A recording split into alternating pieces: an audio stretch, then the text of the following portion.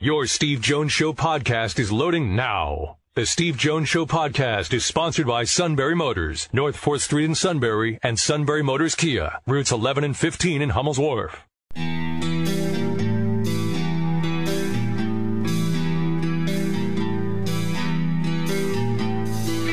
Sports talk where your voice counts. This is the Steve Jones Show on News Radio 1070 WKOK. Now from the Sunbury Motors studio, here's Steve Jones.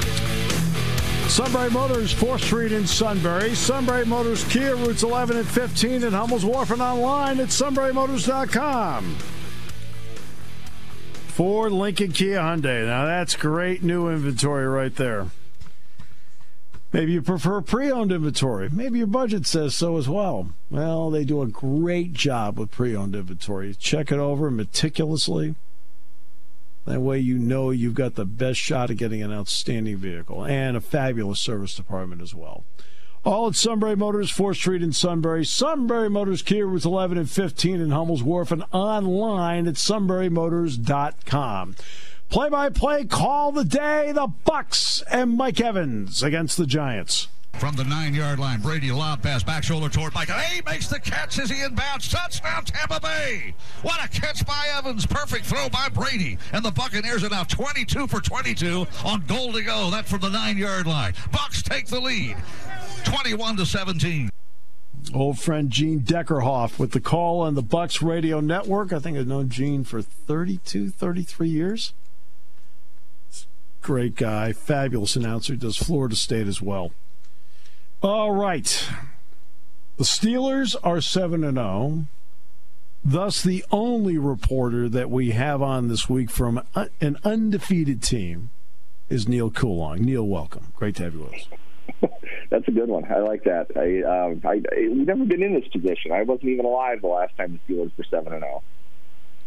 Wow, that's not good. Now, I should point out that as somebody who was a North Dakota State grad, you're actually used to this. I am. They're a team that has not had many non-7-0 seasons in the last decade. This won't be one of them, but they're 1-0. That's been fun from that perspective. I haven't covered them since they were Division II, and I was a college kid just doing it for beer money, to be honest. So things have changed a little bit. But yeah, it's interesting to see them from this perspective, just because you're used to seeing, the way fans would describe it at least, that one letdown Tomlin loss early in the year, that one interconference road loss in which the opponent is super jacked up and they're ready to go and everything like that. The Steelers are typically a better than average team. They'll go on the road against kind of an up and coming team and take a real tough one against somebody in their building. They haven't had that. I don't want to say that they've had to sneak up on anybody at this point. I think people knew what the Steelers were going to be, but more than anything, each passing week, the more and more I see that this team, it feels like that 2008 team, a good team, a team that you're going to, as an opponent, that you're going to get a tough game from, but they find different ways to win each week. It's not just one guy. It's not just one phase of their game. There's something each week that stands out and kind of gives you a mark of, this is a really well-balanced team. It's a well-coached team. They're getting better in terms of discipline. There's still some holes I think that they need to plug, but they're not. The next 3 games aren't going to be real tough for them, and it's legitimate that you're looking at a 13 or 14 win team right now, just based on what they have left, if they can stay healthy, and that's really been the main thing for them. I think it's going to take its toll here sooner rather than later, but overall, I think Mike Tomlin has done a phenomenal job managing each aspect of this in the craziest environment that anybody in our lifetimes have had to coach through. He's done an excellent job, and you see it week to week. They're not. I don't think they've put together 4 great quarters yet against anybody, but they've played outstanding football in at least one half of every game that they've played. And I think the record indicates that. I was in touch with Tom Bradley last night. So how do you think, so that brings up the topic, how do you think the secondary has played? I think the secondary has been, I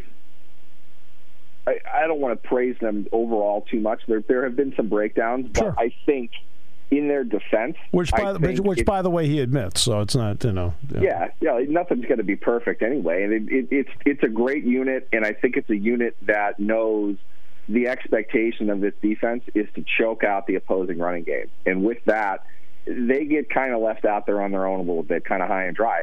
If those blitzes are picked up, if the quarterback has more than 4 seconds to throw the ball, they're in a pretty tough spot, deeper in the secondary in particular. And we're seeing a lot of that from Minkah Fitzpatrick, a playmaker, a ball hawk, a guy that's really trying to make plays deeper back there. If he's wrong, if he misses on something, which we saw in the previous week's game, it can lead to a big play, and it has. I think we've seen within their secondary a couple real tight big plays that didn't really go their way, plays that could have been made that they just missed out on. The offense just beat them on that play. But overall, I mean, you really can't get upset with the general effort from what we've seen out of the secondary to this point. It's a good unit. It's not one that can just back down. You certainly worry about the desire to stop the run after a game where Baltimore rushed for about a jillion yards, whatever it was. But they're able to defend the pass, they're able to defend the run, they're able to sack the quarterback, and they're able to make plays on the ball. That's a good unit. They've done all of that at various points throughout this season, and they're only going to get better. I don't think they've hit their top end yet, and you hope in the absence of Devin Bush and now that the addition of Avery Williamson in combination with Robert Spillane or whoever else they're going to throw in there, that gives them a new identity, and they're able to play a different way than what they might have had to do or wanted to do when Bush was in there. You see that the arrow is pointed up for this unit. They're going to get better than what we've seen, but they're still going to hit the quarterback, and that's a big thing. I want to ask about Lamar Jackson for a moment. Baltimore is 5-3 in their last 8 games, going back to last season. And obviously we're starting with the playoff game that they lost to Tennessee. In the three losses, Jackson has turned the ball over personally 8 times. 4 interceptions, 4 lost fumbles, and has a passer rating of 62.6. Is it a legitimate question that the big game escapes him and that he's not at the moment ready for the moment? I don't like to say a big game thing for a player, certainly not in a body of work that includes one playoff game. What we're talking about is how he plays really in losses. Well, I'm asking about how he plays against the better teams. Right, and a playoff game. Kansas City's the defending Super Bowl champion. Pittsburgh's undefeated, and Tennessee went to the AFC Championship game last year because they beat them. Those are 3 of the better teams he's faced, and he hasn't played well against them. He's played very poorly, in fact, and Sunday was the worst. I mean, he was awful. That was a really, really poor quarterbacking performance. Regardless of his past, regardless of how good of a player he is, he made terrible decisions with the football. He didn't protect it in situations where I can't imagine nobody told him to protect the ball. You can't escape through the middle of the field as a quarterback looking to throw. You have to protect the ball. It was the easiest strip sack that Bud Dupree has ever had. It was a great heads-up play by him, but Jackson was begging to have the ball knocked loose. The interception that he threw to Spillane, the pick six, was I can't. It's impossible to imagine Robert Spillane, of all people, closing on a pass like that and being able to intercept it and run untouched 50 yards down the field. A horrible decision by Lamar Jackson. And the interception to Alex Highsmith was worse. I can't believe that he threw the pass that he threw. Right. He played very poorly. They lost the game because he played as poorly as he did. It was a great football game outside of that, but Jackson let the Steelers back in. The Steelers were able to catch up at the end after getting their tails kicked pretty good in the first half offensively. Pittsburgh was horrible, the offensive side of the ball to start that game. But Lamar... He's got talent. No doubt. See it physically. He made a couple really good throws. No doubt. They're aiming to do something with him in an area of the game I think he needed to grow, and he always has needed to grow. They hit on something good last year. They had a much better offensive line. They were able to run with him much more successfully than they have been to this point in the season. He's still going to be dangerous, but he's really trying to stay in the pocket and deliver the ball down the field. But it's almost like if he's not able to see the whole field, if he's making the mistakes that we saw on Sunday, we saw against Tennessee and we saw against Kansas City, like you pointed out, you need to fix that. That's an area that he's going to have to continue to work. And I kind of thought that there might be an issue with him this season.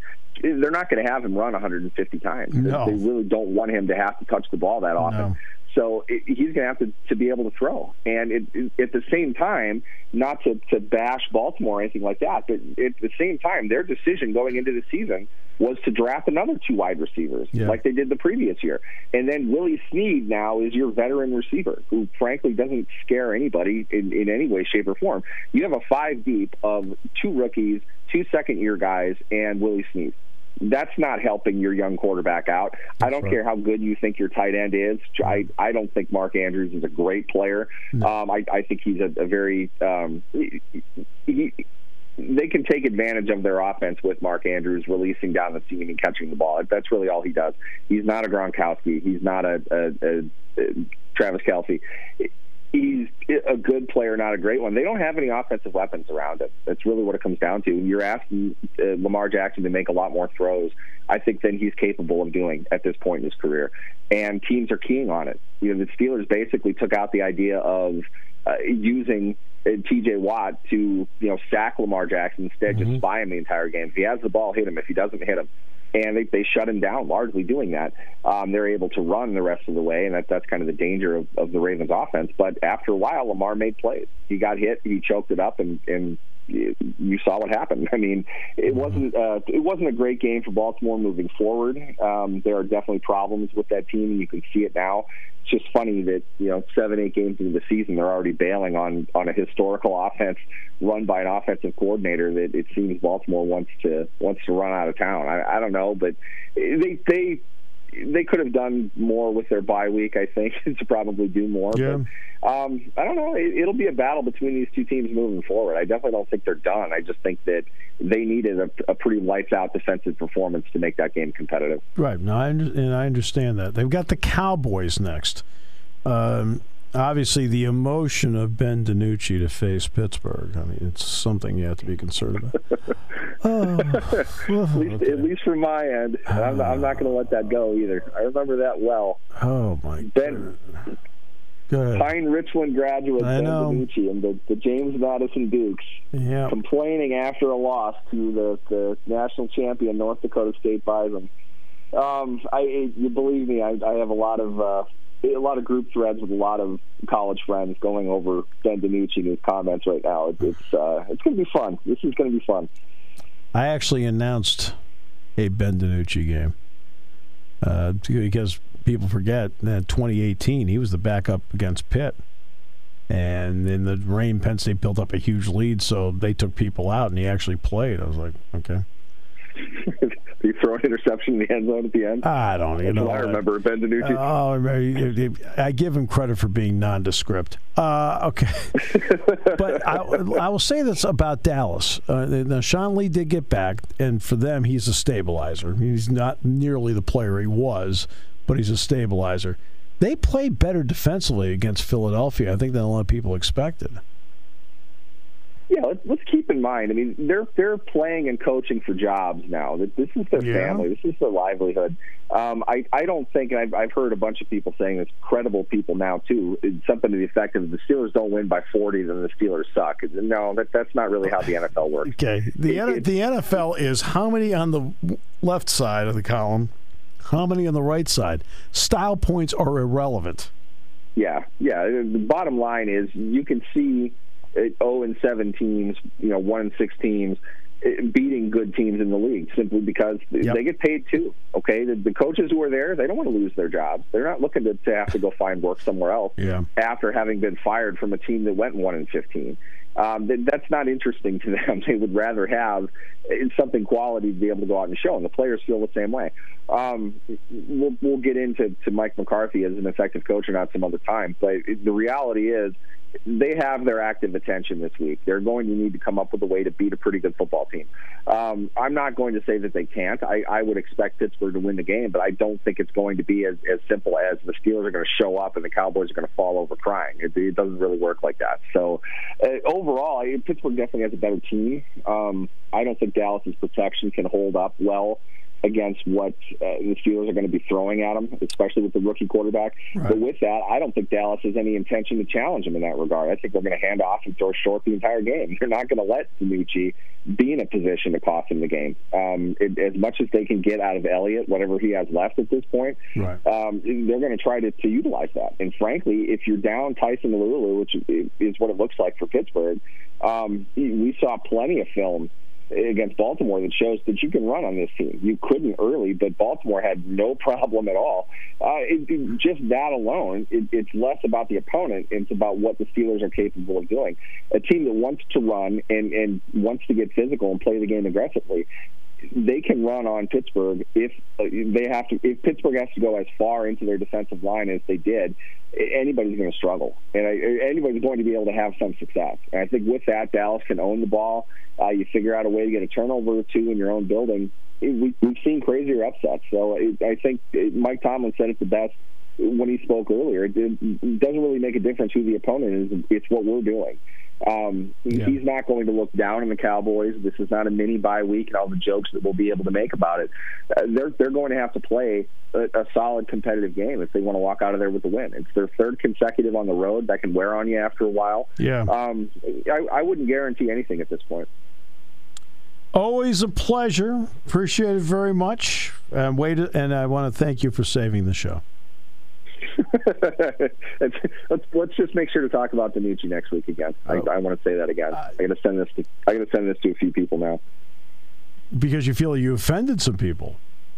No, I'm going to send it to them because they're saying the same thing. If you go on the air, you got to talk about DiNucci and how much you suck. Like, okay, I'll do my best. Yeah, we'll record it. All right. Thanks so much. Appreciate it. Definitely. Thanks for having me, guys. Neal Coolong. All right. We'll take a look at with Jeff Ermann, Maryland football next half hour. Today's show brought to you by Sunbury Motors, 4th Street in Sunbury. Sunbury Motors, Kia, routes 11 to 15 in Humboldt Wharf, and online at sunburymotors.com on News Radio 1070 WKOK. When it comes to car buying, there's the other guy's way, and then there's the SMC way. The other guys force you into a vehicle you really don't want. The Sunbury Motors way lets you take the time you need to browse, ask questions, and take the test drive and think on it. For over 100 years, the Mertz family and all their employees have made your experience the most pleasant one you'll ever have. The other guys won't offer you the best price for your trade, no matter how much they say they will. The SMC way is their promise to provide you with the most money the market shows your vehicle is worth. The SMC way is to offer you all applicable factory rebates on new vehicles and generous discounts. Looking for a pre-owned vehicle? The SMC way checks each vehicle in a 200-mile radius to determine the lowest price, then beat it. It's the lowest price promise, just part of the SMC way. The choice is up to you. The other guy's way or the SMC way. The SMC way wins every time. Sunbury Motors Company in the North 4th Street Auto Plaza, Sunbury, and at sunburymotors.com. Selling more cars and satisfying more customers for over 100 years. Great to have you back on the show today. So you liked how I took the Craig Carton story at WFEN in New York and localized it to Lewisburg. I learned something. You liked it? Learn something new every day. I mean, you like that, huh? Yeah. There you go. You have got to watch Goodfellas. Yes, I do. How can you be a guy and never have watched Goodfellas? There's many, many other movies I need to watch. You have to watch this. Yeah. First of all, the vast majority of it's true. It's not. We were talking. This is not some sort of fantasy story. This stuff's like almost all of it. You know, there may be some embellishment somewhere, but it's true. You have to watch this. I definitely will now. Okay. Now, I'd like to point out there are a couple of scenes that maybe a little Luke shouldn't watch. We'll do it during nap time then. do it during nap time. Look, it's on TV all the time. It is one of those, it's on TV a lot. But it is, this is under the category of, you need to graduate to you can't keep watching Barney movies. Yeah, my TV watching consists of 90% sports, and with a little bit of Big Bang Theory, game shows, and Everybody Loves Raymond mixed in. I understand everybody's their own taste. I'm saying give Goodfellas a shot. I will do that. Give it a shot. You may find it to be an intriguing exercise. Because am I saying it's the greatest movie of all time? No, but I think it's, first of all, it's factual. And second of all, there's some entertainment value to it. But it's, the Lufthansa heist happened. The point shaving scandal happened. Okay? Billy Batts being killed happened.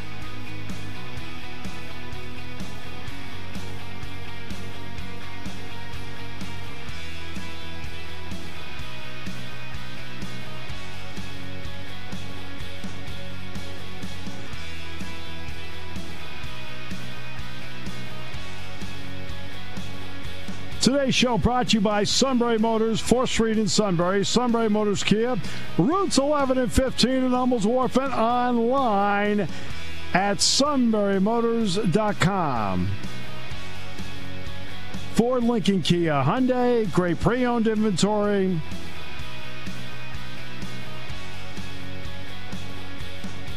All at Sunbury Motors, 4th Street in Sunbury. Sunbury Motors Kia, routes 11 and 15 in Hummels Wharf, and online at sunburymotors.com on News Radio 1070 WKOK. Taking your calls at 800-795-9565. This is the Steve Jones Show on News Radio 1070 WKOK. Now, from the Sunbury Motors Studio, here's Steve Jones. Today's show brought to you by Sunbury Motors, 4th Street in Sunbury. Sunbury Motors Kia, routes 11 and 15 in Hummels Wharf, and online at sunburymotors.com. Ford, Lincoln, Kia, Hyundai. Fabulous new lines. Pre-owned inventory. They have the best. The reason? They really check it over. Outstanding service department. From the difficult to the routine, they are outstanding. Great sales staff and great deals to be had at Sunbury Motors, 4th Street in Sunbury. Sunbury Motors Kia, routes 11 and 15 in Hummels Wharf, and online at sunburymotors.com. Maryland lost its opener 41-3 to Northwestern. A lot of people looking around saying, what the heck? Then last week, they jumped out with 21 first-quarter points against Minnesota. Didn't score in the second. Didn't score in the third. They're behind in the fourth quarter, and then they rally in the fourth quarter, force overtime, and then win in overtime courtesy of a missed extra point. They feel good about themselves. And with that, we bring in Jeff Ermann from Maryland 24/7 Sports. Jeff, great to have you with us. Thanks so much for your time today. Hey, Steve. Thanks for having me. All right. So what kind of emotional boost was that from Maryland after the loss to Northwestern? What does that do for those young? It's a young team. What does it do for those guys? Yeah, it's really enormous for them, for a few reasons. First of which being, they had lost 8 games in a row from between last season and the first game of this season, all of them Big Ten games. And, a lot of people are talking about they're not going to win a game all season and 20-point underdogs in that game. And, at the stage of the rebuilding process where they are right now, they really need something to build confidence, something, even if it's not a marquee win, any Big Ten win, especially a big upset or a big comeback like that, is something you kind of build on and look back on later on during the growth periods of the process. So for those reasons, it was a really big win for them. All right, so now let's go. It's an odd game though. They jumped out of the gate beautifully on offense, 21 points. Then did nothing in the second and third quarter, scoring wise, and then in the fourth quarter remembered what they did in the first quarter. So let's talk about Taulia Tagovaiola. He's the transfer from Alabama. Mike knows him because Mike coached him, the whole deal, whatever. Okay? Right. What has he brought to the table that they really needed? Better quarterback play would be the most. It sounds extremely obvious, but they have not had good quarterback play in a while. It's really been a perennial issue with the program. And, the first game he really struggled at Northwestern through 3 interceptions. Everybody's saying this kid is only well known because of his last name and things like that. But you saw what he could do. I mean, he was dropping balls right into receivers' hands, really impressive throws. He showed off his running ability, had a 39-yard touchdown run, scrambled to throw really well on the run, too. So, for the first time in a long time, there's really reason for hope that they've got their, quote-unquote franchise quarterback. Yeah, no, it makes a big difference. Also, a healthy Jake Funk helps as well. I mean, he's coming off the ACL. He's a running back I've always liked, Jeff, very much. It just, injuries have derailed him. Yeah, they have, and he's in the best shape of his career, Steve. He's noticeably bigger, faster, more explosive. I don't think anybody really ever saw him as a guy who was going to run for 200 yards in a Big Ten game, but, here we are. The other running backs they've had in the past, like the established kind of stars, Anthony McFarland, Javon Leake, and then before them, Ty Johnson, who's in the NFL himself. Those guys are gone, so for the first time they've had to go to, promoting a program guy, so to speak, into that role. And he's taken it and run with it, no pun intended. I mean, he's looked really good. The offensive line has also done a really good job of clearing holes. He had some big holes to run through against Minnesota, but, against Penn State, obviously, it's going to be a much bigger task, and which will be interesting for him because he's got a lot of Penn State. I think his father played at Penn State. So, yeah. So I've got to ask you about the defensive part of it. Now, Campbell, I think, is a terrific player. I mean, he is a terrific player. Nick Cross is a terrific player. I think Lattez Rogers is really good. But they play 2 games now. They don't have a takeaway. In fact, not only do they not have a takeaway, they don't even have a forced fumble where the other team recovered it. It's really odd. What do you think of their defense so far? Yeah, I think a lot of that has to do with the lack of a pass rush. They haven't been getting to the quarterback at all, and that's where whether it's a fumble or you're forcing him into a bad throw for an interception, that's where a lot of turnovers happen, and they just haven't had that pass rush yet. It was expected to be an issue coming into the season, and then they lost their best pass rusher, Darrell Chami. I think he'll be back, but it won't be this week, so that made them even weaker there. So I think that's a big part of it, and just, it's a rebuilding defense. They're still, put plainly, they're just not very good. They're giving up the most rushing yards in the Big Ten right now, so it's just a symptom of the defense just needing to be upgraded overall. I watched the game, though, on Friday night, and in watching it, I felt like Minnesota got to a point where they were trying to protect. And I thought that made Maryland's defense better because they were trying to protect. What did you think? No, that's absolutely right. P.J. Fleck went into his shell in the fourth quarter. Running the ball had worked for him, and he wanted to milk the clock, obviously, as anybody would, up 17 points. But then he refused to go away from it, mix in. Honestly, I think if he mixes in a few play-action passes anywhere in those 3 straight drives where Maryland stopped them, then they probably win the game. Maryland held them to 1 first down and 11 rushing yards in the quarter after they had rushed for 200-plus yards in the first 3. So he definitely aided Maryland's comeback. There's no question about that. This has also been a program that, not so much on offense, because Tagovaiola obviously is a transfer. But for the most part, on defense, there's one either JC or a transfer after another on that defense. How important has that route been? That was really important for them this year.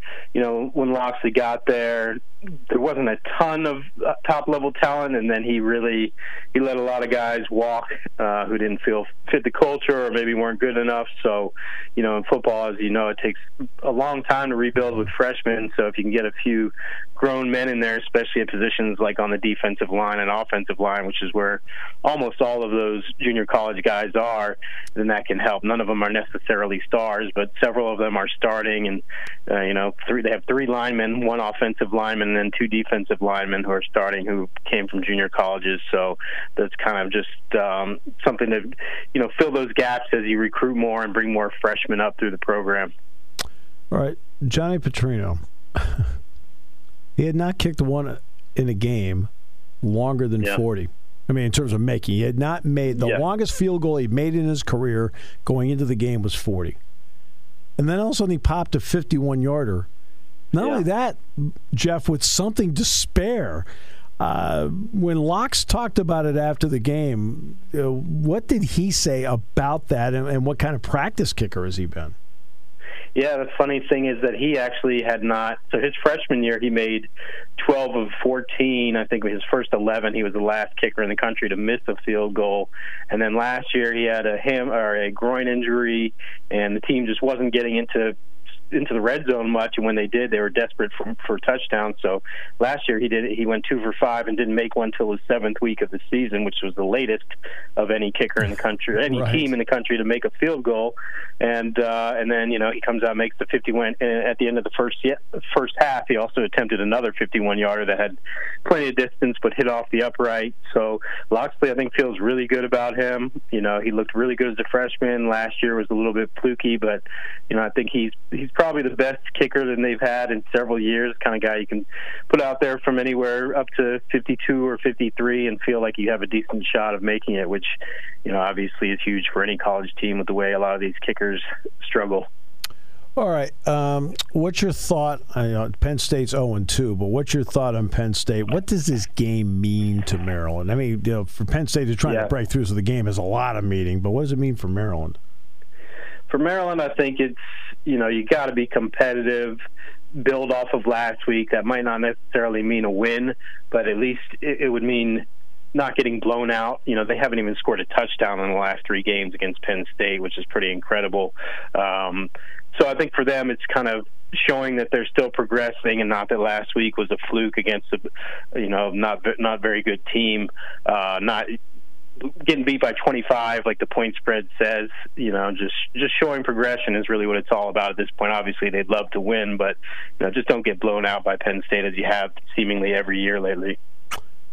Okay, why? I know the Minnesota defense, as we saw with Michigan, all right, is obviously not very good. Yeah. All right, they're not. The evidence is what Michigan State did defensively to Michigan shows that. But what was the biggest difference for Tagovaiola between that 3-interception, 94-yard performance and the 394 performance? I think part of it was that the first one was his first college start ever. It's on the road, under the lights, which is tough. He didn't have much experience at all, and then he starts off once he had that pick, and then things just kind of went downhill from there. He was forcing it into double coverage, and Northwestern's a much better team. Minnesota's defensive line and defense are pretty slow, so that helped too. But I think some of it was just getting his feet wet, having a week to kind of digest and work on things. He's not going to be the 390-yard passer and with 5 touchdowns every week, but he's also obviously not the guy who you saw at Northwestern. That's why this weekend's going to be really interesting to see what he can do against a better team. I have to ask you about Brian Cobbs, whose father played on the national championship, started and played and picked off a pass in the national championship game against Miami and made one of the biggest plays that season when he stopped a 2-point conversion by Maryland with 14 seconds to go. So how well has Brian Cobbs progressed? He really has. He was quiet early in his career. He's gotten a lot bigger and stronger. I mean, he's noticeably. Maryland has some pretty tall wide receivers. He's probably the thickest out of them, though. Good hands. He's made several nice plays so far this season. So, he's a guy they lean on among a really good group of receivers. I think it's probably their deepest position. So he's not going to be your top threat or your number 2 threat, but he's a solid. I think he'll be contributing all season. No question. Jeff, what an absolute pleasure. Thanks so much for the great information, great conversation. I really enjoyed it. Absolutely, Steve. Thanks for having me. Jeff Ermann, Maryland 24/7 Sports. We'll wrap it up in a moment. Brought to you by Sunbury Motors on News Radio 1070 WKOK.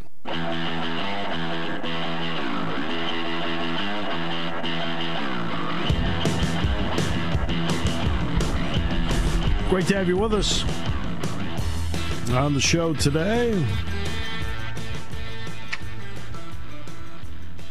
Don't forget Shikellamy football coming up Friday night, 7 o'clock. Yeah, with Mifflinburg. we're calling it a made-for-suit contest. That's right. Yeah. Okay. Gives the Chief and the suit one more game. Now, do we know when the high school basketball season's starting? Don't know exact dates yet, as far as I know, but I believe the winter season, will be starting on time, which is good. Okay. That's great. All right. Ah, man. This is an understatement, but it's a year unlike any other, as we all know. It really is remarkable the way this doggone thing is played out.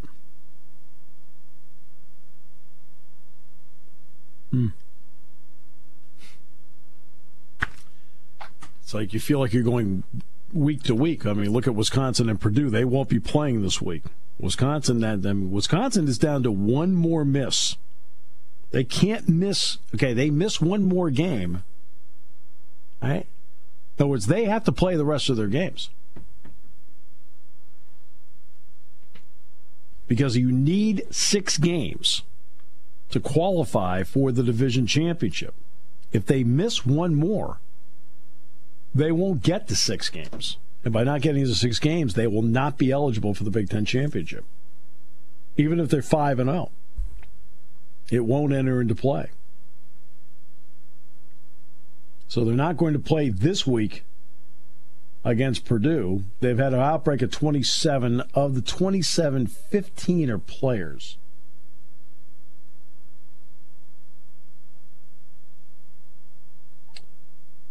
So that's what continues. It's they've had an outbreak. It's obvious. They've tried to get control over it. It doesn't seem yet like they have control of it. Maybe by the weekend they will. You hope they do. And then go from there. Not only that, Steve, but I don't think anybody's realized this too. Reverse, they have to make sure that they also have to rely on the rest of whoever's on their schedule that they don't have any outbreaks and they're not forced to cancel the game with them too. Yeah. Well, again, real tough spot. Yeah, Nebraska, for example. Yeah, it could be they lose a game because somebody else. Yeah, that's a distinct possibility. Nebraska's only going to miss one. They play Northwestern this weekend. Then Penn State, I think you know by now, Penn State's a noon game on the 14th. I haven't looked at Purdue's schedule, obviously. They're not in Penn State's schedule, so I didn't really look at it.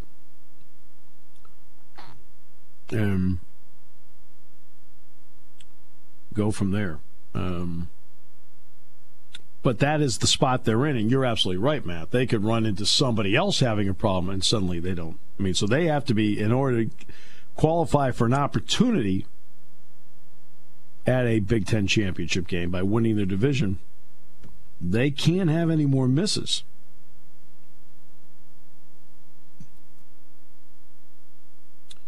Meanwhile, Penn State's got Maryland on Saturday. I thought Andrew Marchand, by the way, was interesting about the intrigue of Sunday, Monday, Thursday football. I felt bad, though. I felt like I blew up his Thursday night scenario when I mentioned NFL Network. He thought he had a break. He was breaking his story right here on the show until he shot that down. I just thought I would ask. I only asked the question. No, that was a legitimate question. I mean, in other words, ABC could have it and it could be on NFL Network, you know. Right. I mean, so it could work.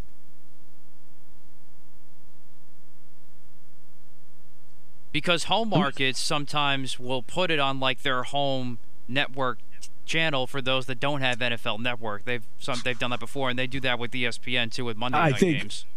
I think when that is, yeah, all right, yeah, when it's NFL Network only. If it's on Fox, they don't do that because everybody can get Fox. Although, did I ever tell you this story about? It was 1996. The Yankees were in the World Series. What, against the Braves? Correct. So Penn State is playing at Indiana. And we used to stay out at this place that I think they filmed The Shining at. But out at Lake Monroe. So, I go there. I mean, Joe always had his Friday night get-together, which I always thoroughly enjoyed. I mean, completely enjoyed. I mean, so many people would love to have been a fly on the wall for those Friday nights. It was just the casual get-together gold. Well, it's done on this Friday night. I'm going back to my hotel room, and I said, hey, I'm going to watch the World Series. So I get in the room. It's on Fox. I'm flipping around, hit the button. I'm like, what the heck's going on here? Where the heck's Fox? I had to go down to the front desk. Oh, we don't have Fox. I said, how do you not have Fox? That's a violation. It's like, well, no. One time we were at the Kensington in Ann Arbor and for basketball. Penn State's going to play Michigan. Dick Girardi calls me. He says, I got a problem here. I can't find the Villanova game. I said, well, what channel's Villanova game on? He says, ESPN. I said, Dick, this hotel doesn't have ESPN. He says, it's 2006. How does a hotel not have ESPN? I said, I don't know. And still to this day, you'll see hotels that have like know. ESPN2, but not ESPN. It's so stupid. I said, Dick, I can't explain it. I'm just telling you they don't have it only because I've been here before and I knew they didn't have it before. It's unbelievable. He says, Steve, that's absurd. I said, I know it's absurd. I said, but I can't do anything about it. Hey, Dick's going to be on the show Friday to talk about the Breeders' Cup, by the way. Woohoo! The suit trying to make a little extra holiday money. And once again, after making choices on certain horses, it'll be back to another year of coal. Oh, sorry, honey. I'm sorry, honey. I gambled away the holiday money again.